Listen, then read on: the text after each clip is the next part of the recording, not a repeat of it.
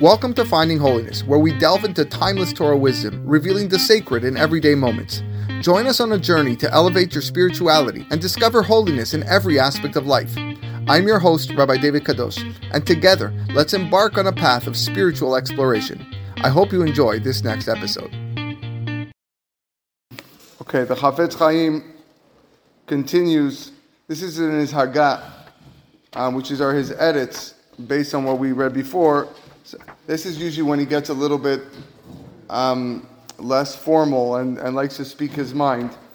And I'm not going to read all of it. I'm going to read most of it, but not the beginning part. He says as following: "V'yodeh ani, I know, ki yuchal liyot she'imatzu anashim sheretzonam u'tshukatam liten dofi b'chavrehem." There are many people who have a will to slander others. V'hirgilu et atzmam ba'avon hamar hazeh, and have accustomed themselves to this, ad asher lo yo'il lahem shum davar la'ashiva midarkam hara, to the point that nothing is going to help them. Nothing is going to deter them from their evil ways. V'anashim ka'elu kashim shehu b'sifri zeh zeh kula, they're going to find a leniency in this book. Lo yidakteku klal ba'pratim hanitrachim lazeh, they're not even going to pay attention to the conditions of that leniency. V'yatiru al yedeh zeh kama devarim asher lo alta libi, and they're going to start permitting things that I never had, that I didn't enter my mind to permit. V'lo yeh gam ken libam nokfam hazeh, and they will not have any reservations about saying what they want to say. Ki talu b'sefer hazeh, because they're going to justify with what I said over here. And he will give leniencies at certain times where it would be allowed to say things. Achamarti, so basically he's considering that maybe I should not write this book. If people are going to come up with ways out to say what they want, maybe it's better I don't write. Achamarti, I felt, lo emna tov la'olchim betamim bishvil anashim kaelu. I'm not going to withhold this sefer from upstanding individuals just because there are those who will abuse the leniencies. Kemo shamru chazal beofen kazeh beva batra, like the Chachamim say in Gemara Bava Batra. Over there, it was Rabbi Yochanan ben Zakkai had a dilemma whether or not to publicize various fraudulent measures to merchants, what they must avoid, because some people might learn new methods of cheating. In the end, he stated, Ki yesharim derechei Adonai v'tzadikim yelechu bam. So meaning, teach for the righteous people. V'yadati gam yadati. I'm also well aware Ki matzu anashim asher yitu le'amit ma'alat ha'limud be'inyan zeh, that there's going to be people who want to downplay the importance of this. Ve'itlu et atzman be'ma'amar chazal, and they're going to say, mutav shiyu shogegin ve'al mezidim. Right, the very famous line in the Gemara, where better people transgress unintentionally than transgress deliberately. Okay, so maybe it's best not to inform somebody that something is not allowed, because if he's unaware of what is not allowed and he does it, the punishment is less severe. So based on this principle of the Gemara, maybe it's better to remain ignorant about the laws of Lashon Hara. Okay, so then when they speak Lashon Hara, they're not going to be punished so bad. But I still feel I should teach this and people should know about it. Because first of all,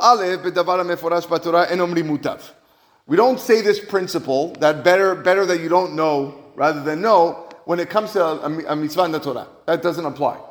Okay? That's number one. It's found in the Orach Chaim. Sorry? I said this is the halacha by your Torah, by the rabbinic. Okay, so when it comes to the Rabbanan, that's when in those situations, maybe best not to think, maybe slowly teach him, but not bring it all. But when it comes to a mitzvah from the Torah, it says Lashon Hara rechilut davar meforash b'Torah. This is an actual mitzvah written very explicitly in the Torah. Ve'od, and also, imken lo nenamed l'rabim halachot gezel. If that's the case, we shouldn't teach people the laws of theft, because there are so many people that steal every single day. They overcharge. There's a lot of onat mamon going on. We spoke at length in our Mesilat Yesharim class about it. The Gemara Bava Batra says it's one of the hardest mitzvot to keep. People are overcharging and stealing all the time. So what are we going to do? Not teach them the laws? Because better that they remain ignorant than teach them? We can't think that way. Amru sham shekulam nichshalin, even though the Gemara says that everybody stumbles in the prohibition of Lashon Hara. Halo lo amru rak be'avak. Did the Gemara there not add that this statement is only about the dust of Lashon Hara, not actual Lashon Hara? So over there, the Gemara says that everybody stumbles in this Avera, but it's the Avak Lashon Hara. It's called the dust, which is not actual specific statements. We're going to learn exactly what Avak Lashon Hara is. But you could actually refrain from Lashon Hara speaking. So you will benefit from studying these topics by that at least save you from violating the actual Avera. And it could even save you from engaging in Avak Lashon Hara, the dust. As long as you put your heart to it and your mind to it. Also, okay, maybe we shouldn't teach the laws of Shabbat, he says. We're back to that same thing about that principle. Keep people unintentionally transgressing versus teaching them the law. So should every rabbi not teach the laws of Hilchot Shabbat now? Because this way people don't know. No, you can't say that. And the laws of Shabbat, shehem kahararim ateluim b'sa'ara, they are compared to mountains suspended by hair, meaning there's like very little scriptural support in the Chumash. The Chumash has very little to say about the laws of Shabbat. It says, lo ta'aseh melacha b'yom HaShabbat, don't do work. And then it says, lo tadiku or b'moshavotechem b'yom HaShabbat, don't light. That's all it says, and yet we know how many books, Yichot Shabbat, how many Simanim and Shulchan Aruch, right? And the Torah gives us just a few sentences of what you can't do. And there's so many laws that are difficult. Also, why did our rabbis in Gemara Arachin delineate the principles of these mitzvot? For example, they said over there, what is considered Lashon Hara? Nura Bei Planya is saying there is a flame to be in such and so's house. If someone comes up to you and says, where can I bake, right, something, okay, I need a place to bake, and someone says, so-and-so's house always has their fire on. So-and-so's house always has their fire on, because people living there like to eat a lot. It implies that people there like to eat and they're constantly cooking. That is a small inkling of Lashon Hara. So we see that it is proper to teach it. We can also bring proof from the Torah itself. We have a commandment, it's actually one of our mitzvot, and one of the remembrances that we are supposed to remember every day, is that we have to remember what Hashem did to Miriam. We have to actually say this every day. So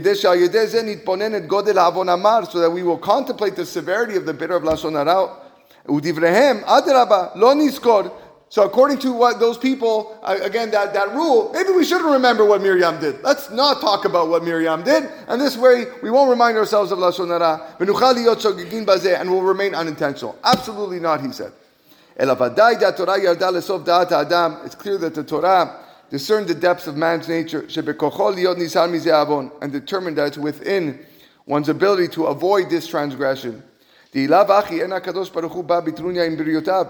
this were not so, Hashem would not have commanded us to avoid speaking Lashon Hara, because Hashem doesn't seek excuses to deal harshly with his creations. And therefore, if a person contemplates his subject, he will benefit greatly to spare him from violating the transgression. Another benefit,